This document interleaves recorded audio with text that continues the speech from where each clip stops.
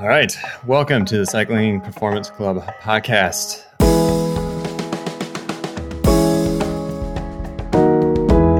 The podcast where scientists, pro cyclists, and cutting-edge coaches discuss topics in training, performance, science, and all things cycling. The show is co-hosted by me, Cyrus Monk, a professional cyclist and cycling coach. Me, Dr. Jason Boynton, a sports scientist and cycling coach. And then there's me, Damien Roos, a professional cycling coach. Today on the podcast, we have Dr. Teun van Erp, performance scientist with Ineos Grenadiers. And we're talking about how World Tour riders actually train. Well, that's the overarching theme, and we do get into the details of this, but we're breaking this topic into two episodes. The first one is on training load measures, and the second, it's further into the details of how World Tour riders actually train. In part one, Jason, Cyrus, and Teun take aim at training load in training and racing, and one of the measures discussed is TSS, the training stress score from Training Peaks. Teun is better placed than probably anyone in performance cycling to talk about TSS. He spent a lot of time looking at TSS to understand its limitations in varying situations and across different intensities. And like he says about sports science in general, not just TSS, working with any measure is about choosing something to work with, knowing its limitations, and working with them as best as possible to keep moving forward.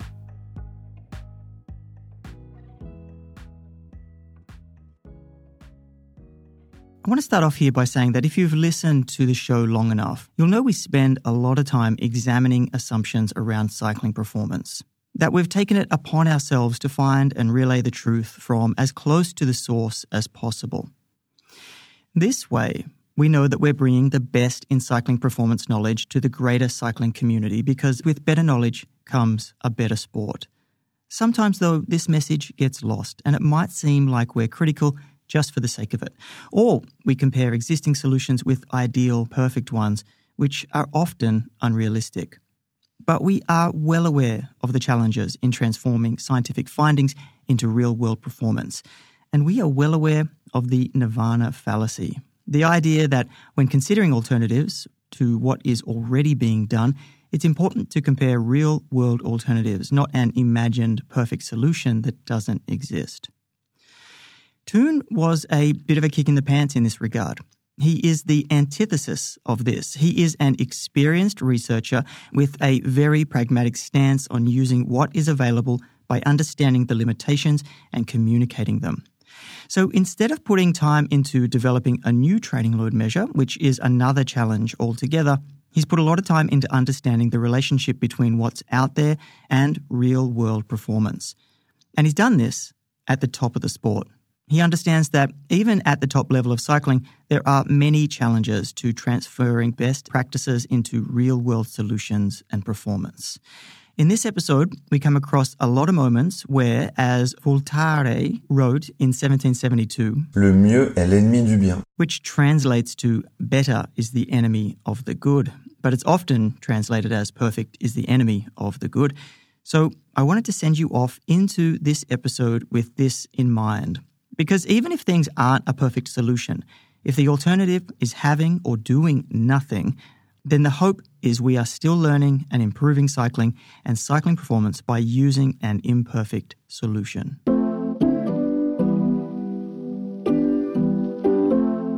So a little bit of background on how you came across the podcast, or how we know you, is after we finished our interview with Dajo.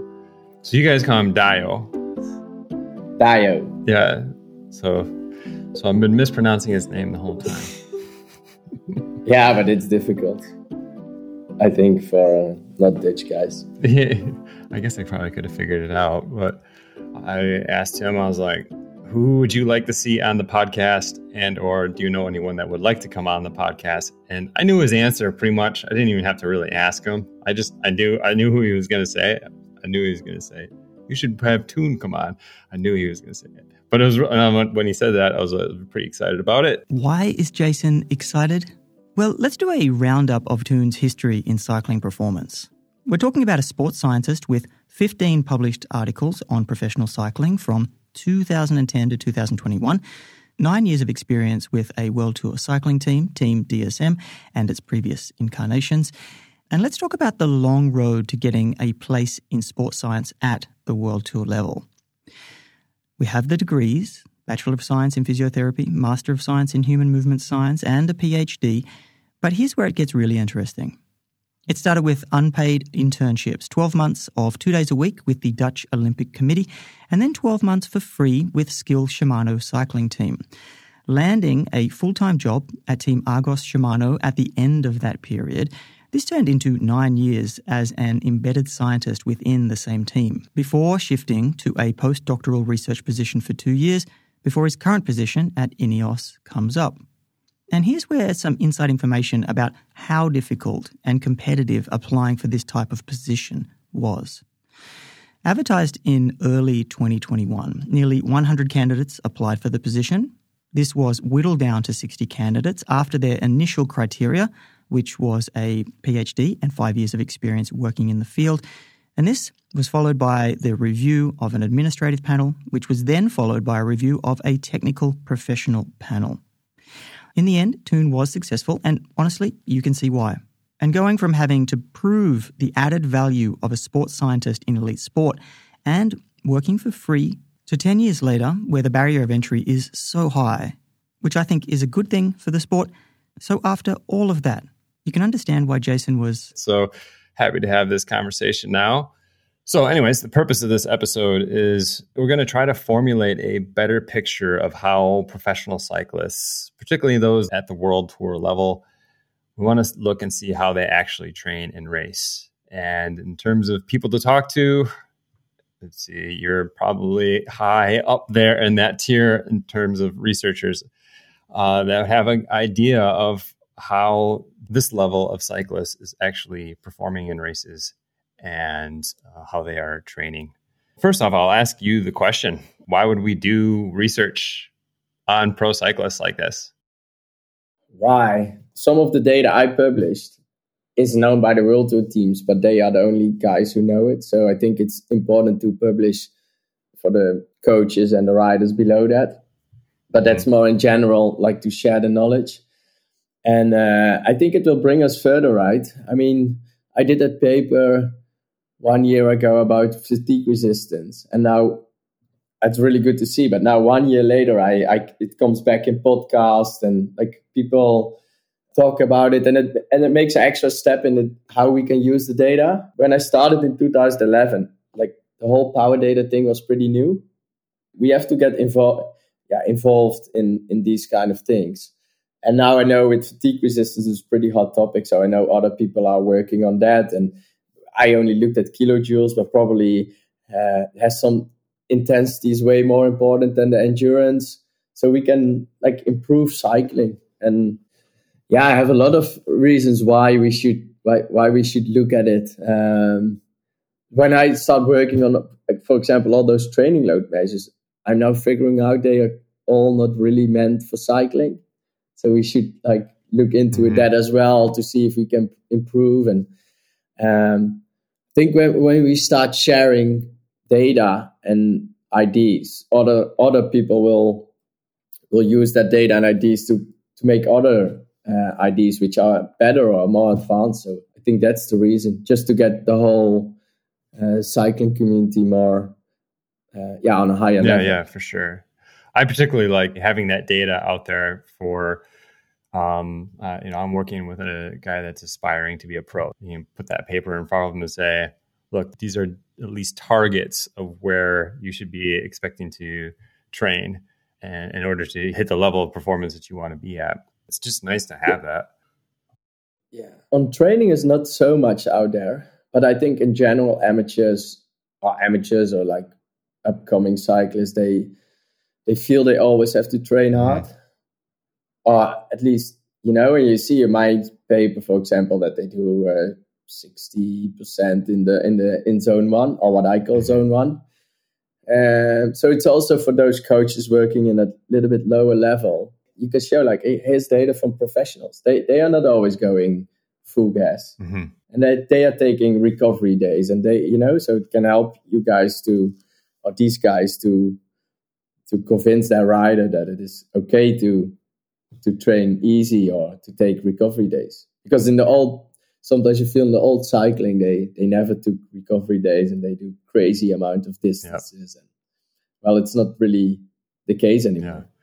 So one of the things that we should kind of make apparent to the listeners is, and one of the reasons why it's taken so long for a lot of these papers to come out, I think the earliest papers might have been early 2000s, late 90s that were kind of looking at this level of riders. I mean, Lucia, his name comes to mind with looking at these types of this cohort. And so it's actually really difficult to do any kind of science on this cohort. So a lot of times the data or the research that comes out of it is something like either a retrospective study where you just kind of look at the data that's already there, which is what most of your research is, if I'm not mistaken. There's a lot of the stuff we're going to talk about today is just retrospective. Like you had the data, I'm going to go and look back at it. Or you have studies that are very, very non-invasive, prospective studies, kind of like some of the stuff that Dejo did during his PhD. Or you have to go down a few categories.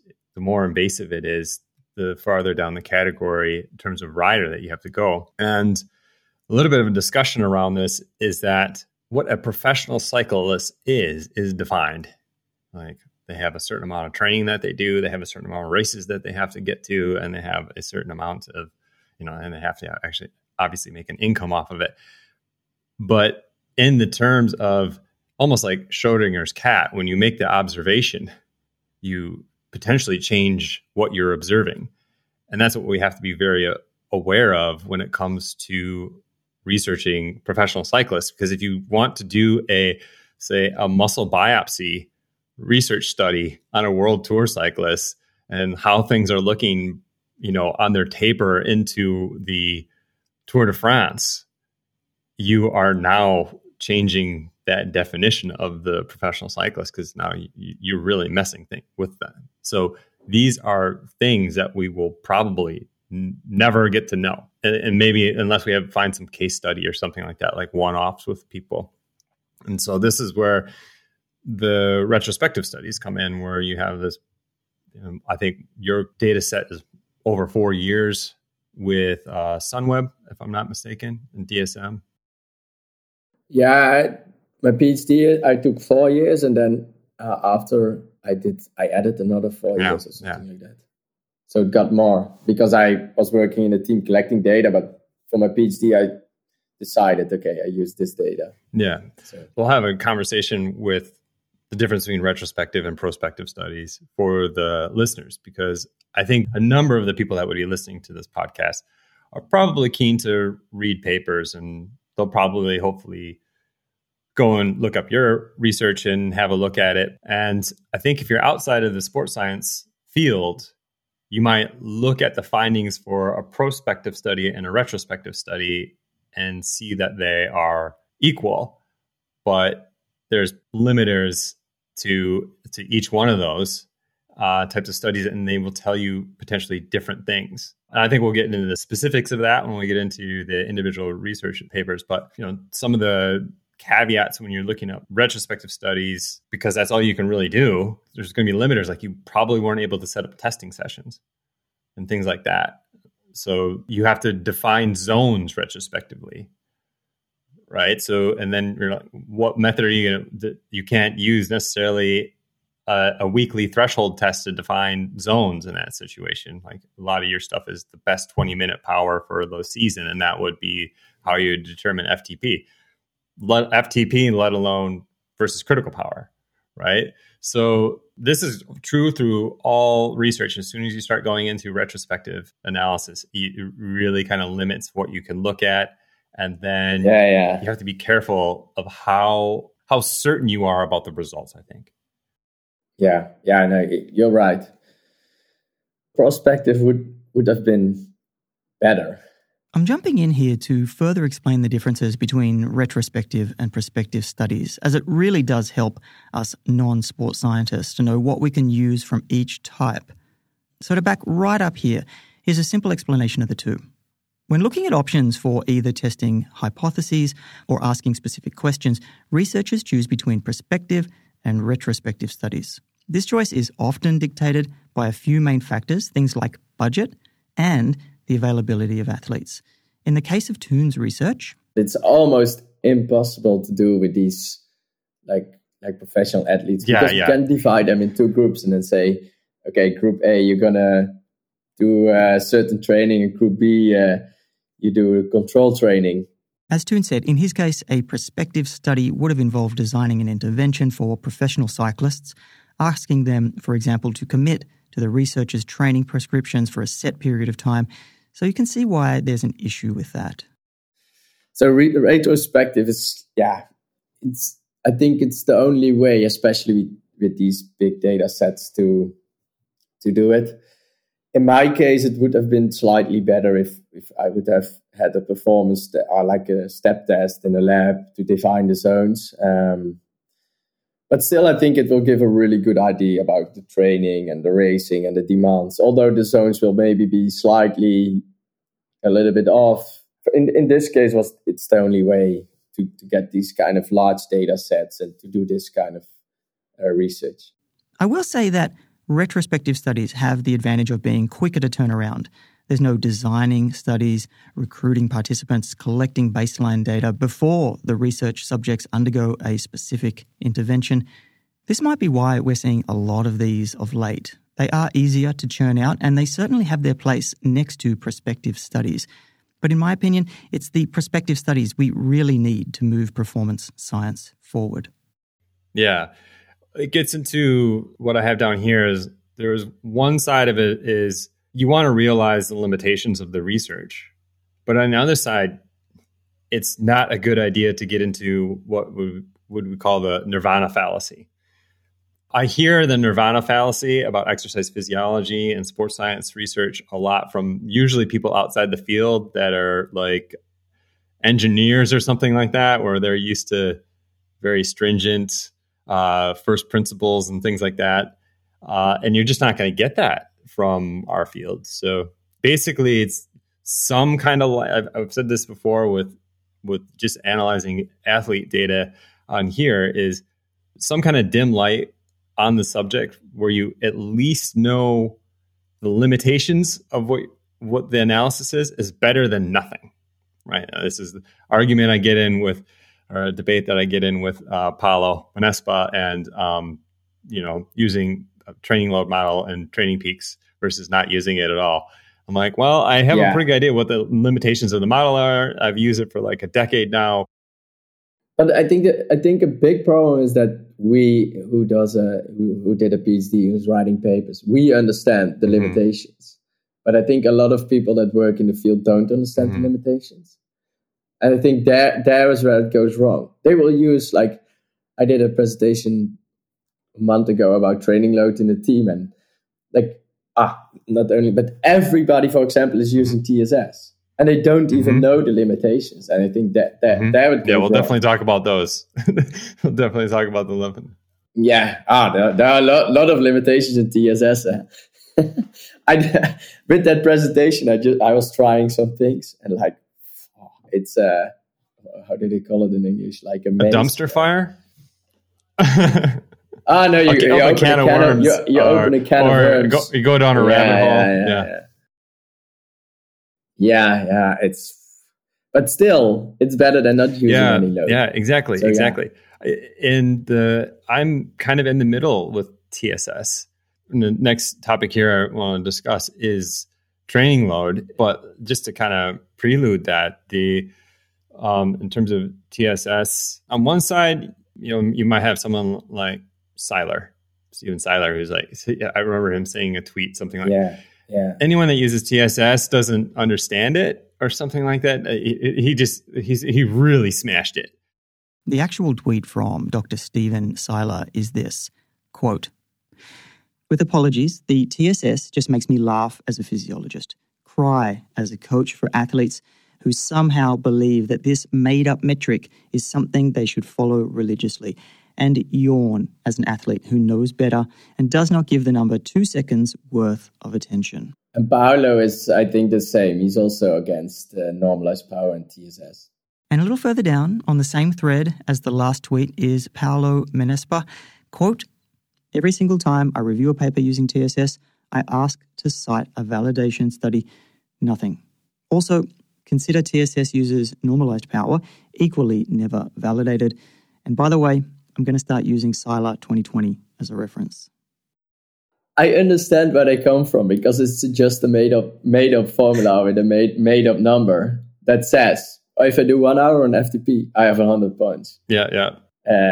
So I understand where they come from, but I feel that all the other load measures also have their disadvantages. Yep. And maybe they are more backed by science. Yeah. But if you look close to them, they are also have their limitations. They also have their limitations. There's the other side of Seiler, which you'll see a Training Peaks article written by some random coach that'll just be like, TSS is the best, and here's the reason. And you're like, what? Yeah. No, it's not that either. No. It's not that either. You have these, it's somewhere in the middle. It's not perfect. It's not great. It has some strengths, and other things have other strengths. And the best thing is to figure out what is the best. Yeah. And honestly, Dejo and I talked a lot about training load, and I just look at it and like, man, it is so ripe for the picking for someone to come on and do something better. But the path dependency of PMC in that, like, how hard is it to come up with a training load that's exponentially weighted and based off of heart rate? Yeah. How hard is it? Right. Yeah, we are talking a little bit now with Dayo, and I still have a PhD student, and we're talking a little bit about it. But then if you come up with something new, you have to validate it, and validate it in a good way, and not validate it how the other load measures are validated. Like a cult? Because they are not validated for cycling. Only the study of which Dayo did kind of validated the load measures a little bit. Mm-hmm. Yeah, so, but it's pretty difficult. Or not difficult, but like it's still, you have the feeling that you're making up something. Yeah. I'm jumping in here to ask you to check out our last show if you haven't. We chatted to Dr. Elisabetta Borgia, sports psychologist for Trek Segafredo men and women's teams and coordinator of mental support for the Italian Cycling Federation. In this episode, we discussed the importance of a cyclist's emotions when pursuing peak performance in the sport. And the full-time sports psychologist role is one of the newer additions to the pro cycling team performance staff roster. So we were very excited to hear about her role and experiences working with these athletes. We also take a look at the details of how a specific type of therapy emerging in this space, dialectical behavioral therapy, DBT, can apply to performance of athletes of all levels. This episode is up now where you got this one. I have two studies here to discuss around training load that you've done. One is the relationship between various training load measures in elite cyclists during training, road races, and time trials. And then the other one is the influence of exercise intensity on the association between kilojoules spent and various training loads in professional cycling. So that first one you did with Carl Foster and Joss. Second one as well. The first one is pretty easy, I think, because I took the 4 load measures, kilojoules, session RP, Lucia's Trimp, and TSS, and then selected all the files of training, races, and time trials for 21 individual riders, and then I looked at all the correlations. Did you catch that? Teun fires off those measures from the first study pretty quickly, so if you missed it, here they are again. The study investigated the relationship between mechanical energy spent in kilojoules, session rating of perceived exertion, Lucia training impulse, LU-TRIMP, and training stress score, TSS, in training, races, and time trials. Most of these are fairly common, and the one that you might not have heard of is Lucia's TRIMP. It's TRIMP being short for training impulse, and Lucia's TRIMP is one of the variations of TRIMP.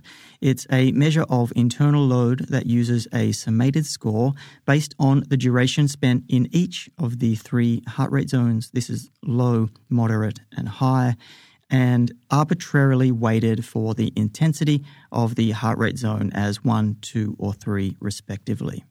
And overall, how did these measures correlate with training and racing? And they all correlate really well in training with each other. So it means you're kind of measuring the same. And then in races, you see that the correlations are weaker with the internal load measures, such as session RPE and Lucia Strength. And it's probably because of fatigue. And you can't control hydration that well. You can't control, like if it's really warm in training, you can go in the morning. But in races, you can't do that kind of thing. So that's why you get a little bit more variation. And why it's also, with Dai, who also wrote in one of his papers, it could be useful to combine the two load measures and look at how they relate in races. And then the most interesting one is that you saw with TSS and, for example, load measures that the relationship, the slope of the relationship was different in training compared to races, which I kind of already knew when I wrote it down because I was trying to use the combination with session RPE and TSS as a fatigue fitness tool in cycling in 2012 or 13. The idea was TSS will stay the same, and then session RPE will be higher when the rider is more fatigued. So you do 2 rides of 100 TSS, 1 you're fatigued, you will give it, or 1 you're fresh, you will give it a 12, and 1 you will be fatigued, you will give it a 15 because you're more tired, and then that relation between the two will tell me if a rider is really good shape and really, really fatigued. But then I saw in races, the relationship is always lower, so they will get more TSS for the same amount of session RPE. And then I dove more into TSS and wrote the second paper, which shows that because the intensity factor is squared in TSS. So for the listeners who don't know, the TSS formula looks really nice, but it's basically intensity factor squared multiplied with the amount of hours. That's the same formula. So it means when you do a ride at 0.5, you multiply it with 0.5, it's 0.25 multiplied with the amount of hours multiplied with 100. And then I noticed that this is the big discussion I always get, but the same amount of kilojoules with a low intensity or with a high intensity, you will collect like 50% more TSS points. But externally, you did the same. And that's what the second paper is about. Mm-hmm. So with all load measures, this relationship is the same in training and races. So if you burn 3,700 kilojoules, I use it as an example, you collect the same amount of session RPE, the same amount of Lucia Strength, but somehow you get 50% more TSS points. I'm okay with the load measurement not lining up with kilojoules. In fact, I'd almost prefer it simply because not all kilojoules are created equally. They come from different bioenergetic systems, and some of those bioenergetic systems are going to be more stressing. So as much as I would, I'm not a huge TSS fanboy, when I see that, I'm actually a little bit more like, yeah, cool. I would gravitate towards that, but also say I think there's a better way to do it.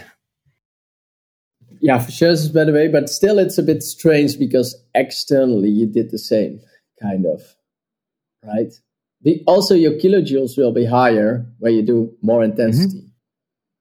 Yeah, so it's, I don't know. It's a bit strange. And then a normalized, I looked at it last month, and then the normalized power does something strange with it.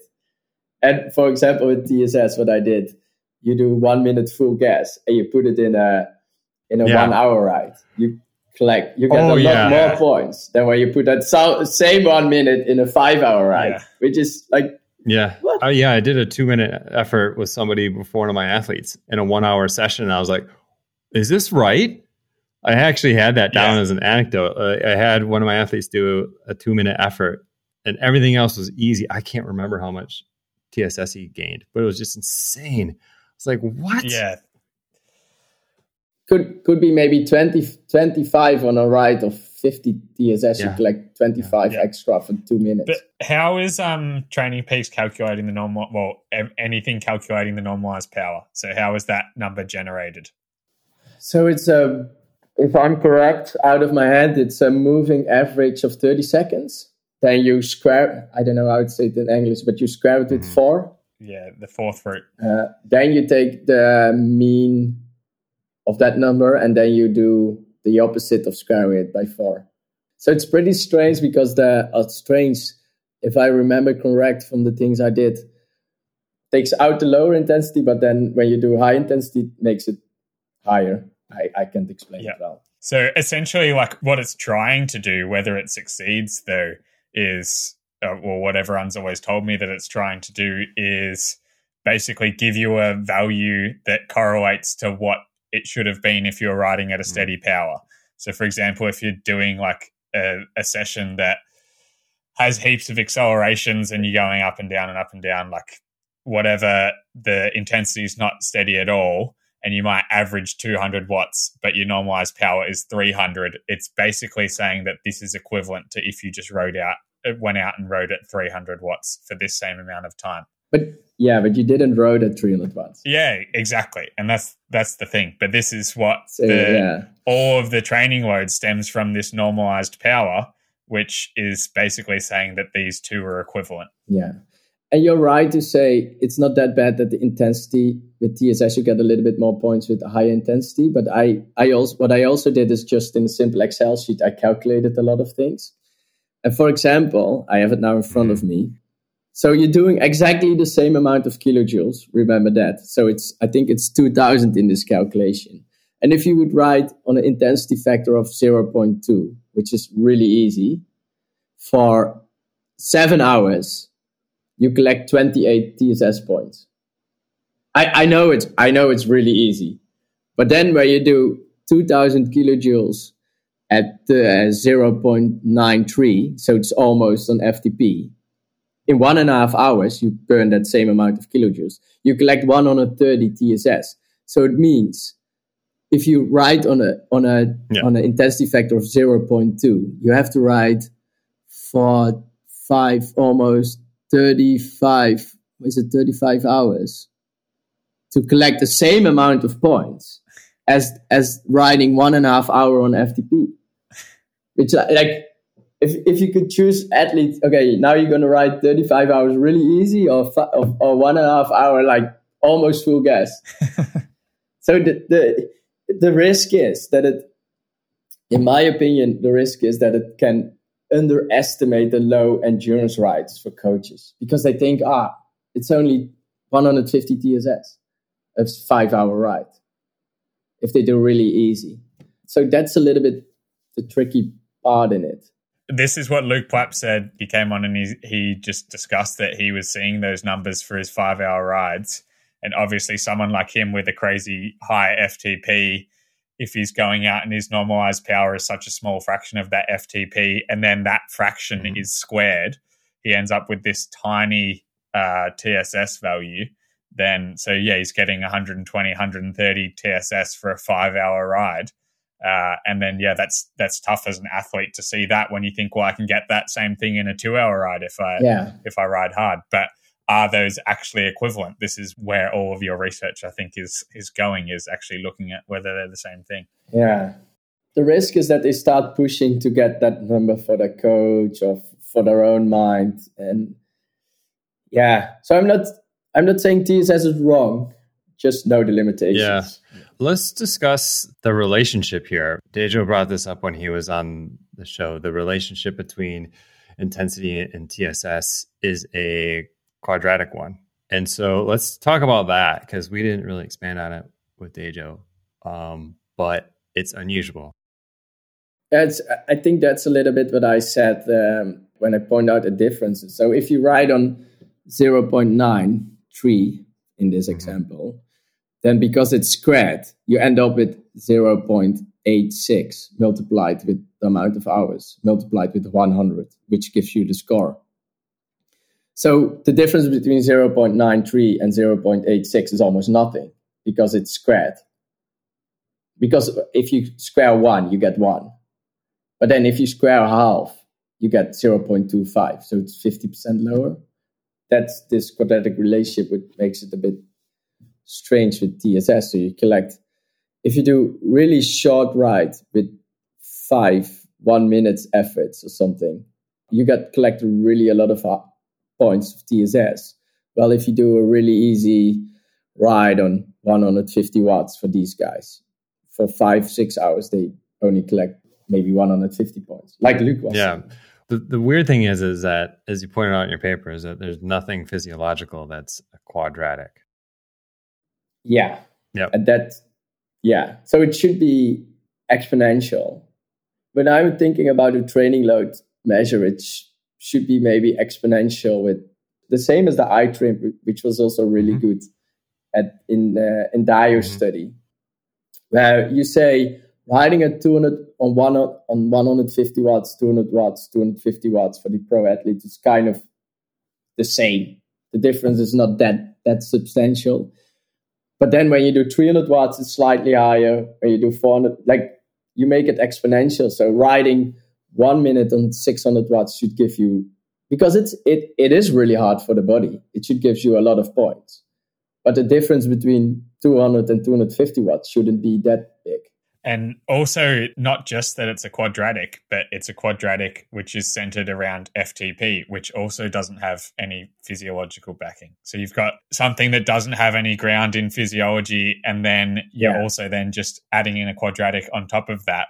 So just small margins of error then can just blow into massive discrepancies if you don't have the FTP set correctly. And also, as we've discussed a lot on this podcast, the problems with FTP before you even get to this measure of training load. Yeah, that's true. But I feel with we're doing now more like the indoors tests, and it is pretty difficult in pro cycling to get the zones correct, to be honest. Like we're doing the test with the metabolic test, with lactate, like everything, like what you would do in a normal lab, and then you see some riders are not used on riding indoors. So then you get really low value. Like Dyer had a paper 2 weeks ago, which says like indoors and outdoors is different. But if you go outdoors, you can control the weather. There's other things you can't control. Yeah. So it is pretty difficult to get it correct. Or you see profiles, which you would never see in amateurs. You see lactate profiles that they go full gas, and you measure lactate and it's not even 5. We'll get back to that conversation we had with Nick, his research paper on the blood lactate, to put that into practice. I hear Inigo San Milan, UAE Team Emirates coach. And then you hear him saying things like, oh, we do lactate testing with Tadej Pogacar. Him, and he rides at that threshold 1 a lot, and you're like, man, by the time you go through all of the air that's in that, and then assume that, and how inaccurate that test is, and then how that changes over time, you're telling me that you have that accurate enough where that is actually stimulating him to somehow it's different from anybody else? Please. I think in this case, it's the same as with the load measures. If you work as a scientist, it's easy to control everything, and then you see the guys in the field doing things, and you're like, fuck, why are they doing these stupid or wrong things? But I think it's the same as with the training load. If you work in the field, you have to choose something. This is how we're going to do it. Know the limitations and work with it as good as possible. With that limitation in your background. But if we start doubting everything where you work as a sport scientist in the field, you can better stop working, because as a scientist, you learn to be critical, and you can criticize everything, and then you can't do anything. Well, you have people working in the field, like a physiotherapist, which makes them, they are super important in every top sport. And they also do stuff they don't know about, but they don't look that critical to themselves. And so we as sport scientists have to realize, as we keep criticizing ourselves in the field, we will never become that important, because everybody's looking at us. Yeah, but you guys don't know anything for sure.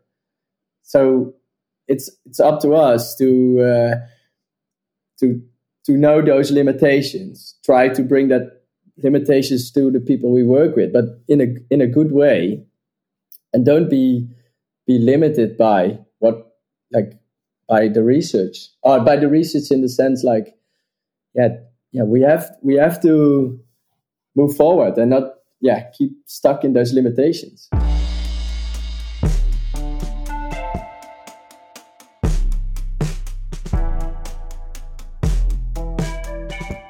the rest of the kind of retrospective studies here, I did want to use these studies as kind of a teaching moment and just kind of dig a little bit deeper on your methods so that the listeners can become a little bit more critical of the retrospective studies and what to kind of look out for. So, for example, with TSS, right? If you are a coach and you're a practitioner, you're hopefully testing your athletes regularly and you're getting maybe you're using their 20-minute power and calculating out FTP. And then that means that you're adjusting that over time. And that means that the TSS is probably a lot more accurate. However, in a retrospective study, that's not possible. So how did you do that? So how I did it was I took the best 20 minutes of that season, which we did 20 minutes testing in January and sometimes in July. And in general, 80 to 90% is still the FTP from that test. I could have chosen to take the best 20 minutes of 1 month or 2 months, but the risk is that they never do that 20 minutes effort in racing and training. Yeah. So I just took the best 20 minutes, took 95% out from that, and I said that's the FTP, which also the 95% is not true. Just the limitations of the study, though, right? You got to do something, right? Yeah. And of course, the best would be to do, to determine your FTP every day and then calculate the TSS every day. Yeah, and that's impossible. And then you no longer have a professional cyclist because you've... Yeah. And so and with Lucia Strimp and Edward Strimp, we took the maximum heart rate and then set based on Seiler.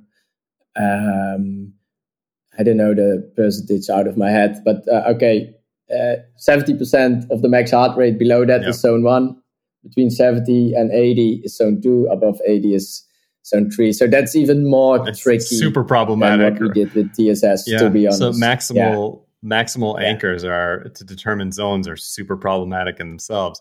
But again, it's like, what are you going to do? We want to know what's going on here. And the best thing to do is just make sure you read through the methods and kind of have a think about what the limitations could be. Yeah. So just while it's on my mind and I've already had it written down, how many training zones do you use, Teun, when you're working with athletes now? Or when you're prescribing training? Sunweb, I use the Hunter and Coggin zones from Training Peaks, but then I combined the last, I used 5. So I combined, I think they have 7, right? So I combined 5, 6, and 7 together.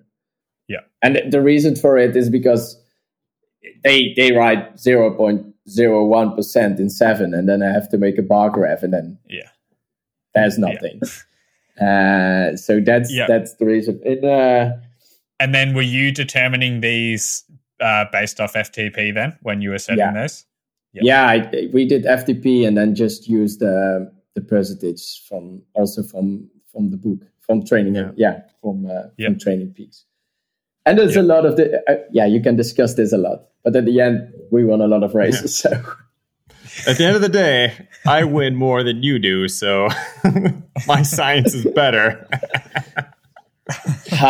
No, it's. I think it's in this case as well, you have to know the limitations. Yeah, exactly. And it's not a dig on your research at all, right? It's just to say that like we can't expect these things to be perfect. If you want to know anything about this, we're going to have to use some methods that aren't perfect.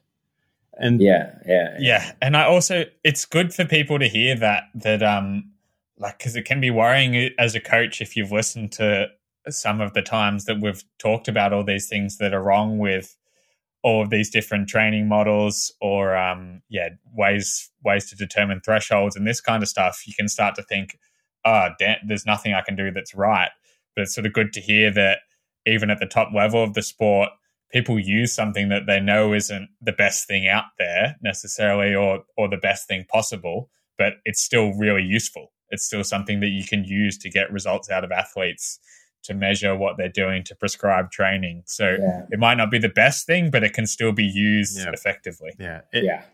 And actually gets into a little bit of an interesting conversation about what the coach can do in this situation in terms of measuring maybe training load over the course of a season. right, and doing a lot of the analyses that you're doing, they're actually going to be able to get a better analysis just because because they can do regular testing and that type of thing. They're not limited by that. I've actually seen it where people have based their analyses off of the methods that were in retrospective studies. And I'm like, no, you can actually do it better than what they did it in the retrospective study because they're limited by the data set. For example, it's kind of, it gets into an epistemological chicken and the egg kind of conversation of, okay, say you want to do a training intensity distribution analysis. Well, if you're working with an athlete, you can do it really well because you could potentially find a really good way to determine LT1, and you could get the best critical power model and have that set up and be following that throughout the year and have that analysis just nailed. And then you go to the literature and you figure out, and you're like, wow, nobody did it as good as I did. So one thing I'm thinking about this is just down the road, whenever I get to it, is maybe if you are in WKO5, you have a dashboard that's set up with all of the different retrospective analyses for training intensity distributions. And you're like, well, this is from Seiler et al. This year. And if I want to compare my athlete with this cohort, then I'm doing the same analysis that they did for that. So you would have like all these different, and instead of just having one training intensity distribution, if you kind of wanted to compare it to what your athlete is doing to one of these other studies, then you could just have a whole dashboard set up with all these different training intensity distribution analyses from the different retrospective studies. Yeah, I want to say that I think people also underestimate how difficult it is to do regular testing with pro athletes compared to with amateurs. Yeah, for sure. Yeah, so we were really keen on testing our riders with one of the coaches like every 2-3 months, but it's impossible with the planning and the racing and the changes, and so it's really difficult. And I want to say, if you want to do a performance test or zone testing in endurance cycling, should it be fresh after 30 minutes, or should it be, longer? At least for performances, I think you should also look when they are fatigued and how they perform then. So there's a lot of discussions how you can do it. Yeah, I lean towards fresh because it takes the noise out of it. So if you want to determine zones, probably it's the best. But if you want to determine if your rider improved, I'm now pointing more towards fatigue, because we saw my PhD student did one study where they trained for 3 months and we did a test fresh and the test fatigued, and then the riders improved a lot on the fatigue test and not so much on the fresh test. That's one of the things I think about as well is it doesn't seem like at some point a critical power model probably isn't as sensitive as you want it to be. And then an athlete who's really into the testing aspect of it, and you're like, man, my critical power, my FTP hasn't gone up in 3 or 4 months, and I'm doing all this training. What's going on? And I'm like, well, there's other things that are measurable, or maybe not so measurable. Yeah. It's like, how are you feeling, at the end of a 3-hour ride right now, or at the end of a 3-hour race? Like, that could be completely different between 2 different scenarios with similar thresholds, I think, potentially. Yeah. So that's what I mean. Yeah. So the athlete thinks he didn't improve, but he improved really a lot, but after 3 hours of racing. So it's a risk. It's also a limitation of testing fresh in an endurance sport. And so it continues. Another area, another limitation to recognize. And this really feeds my biggest takeaway from this chat with Teun. It's precisely as Teun said. We have to move forward and not stay stuck in these limitations, which translates to my world as know your shit. Like, really know your shit. Understand the limitations of what you use. Take the information from people like Teun and his research to know where the limitations of your measures are. And yes, this is exactly what we do on the show, but don't just stop here. I said at the start that we're on a search for the truth in cycling performance, and that statement may come off as a bit presumptuous or even cringe. So if you want to say it another way, we are actively looking for limitations of the performance measures and tools we use, because the reality is sometimes the truth is like training load measures or threshold markers.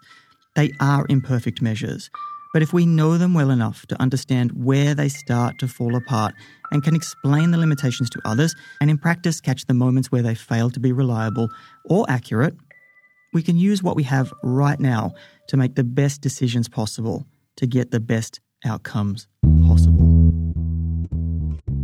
Dr. Teun Erp is a performance scientist with Ineos Grenadiers. Teun, thank you for joining us and sharing your research and thoughts from working in the trenches. But we're not done with you yet, Teun. In the next episode, part 2 of this interview, where we get into how professional cyclists train and then what are the demands during races. And it's a fascinating look into both men's and women's professional cycling demands. While you wait for that one, check out our last show where we chatted to Dr. Elisabetta Borgia, sports psychologist for Trek Segafredo men and women's teams, and she's also the coordinator of mental support for the Italian Cycling Federation. We discussed the importance of a cyclist's emotions when pursuing peak performance in the sport. We also take a look at the details of a specific type of therapy, emerging in this space, dialectical behavioural therapy, DBT, and how it can apply to the performance of athletes at all levels.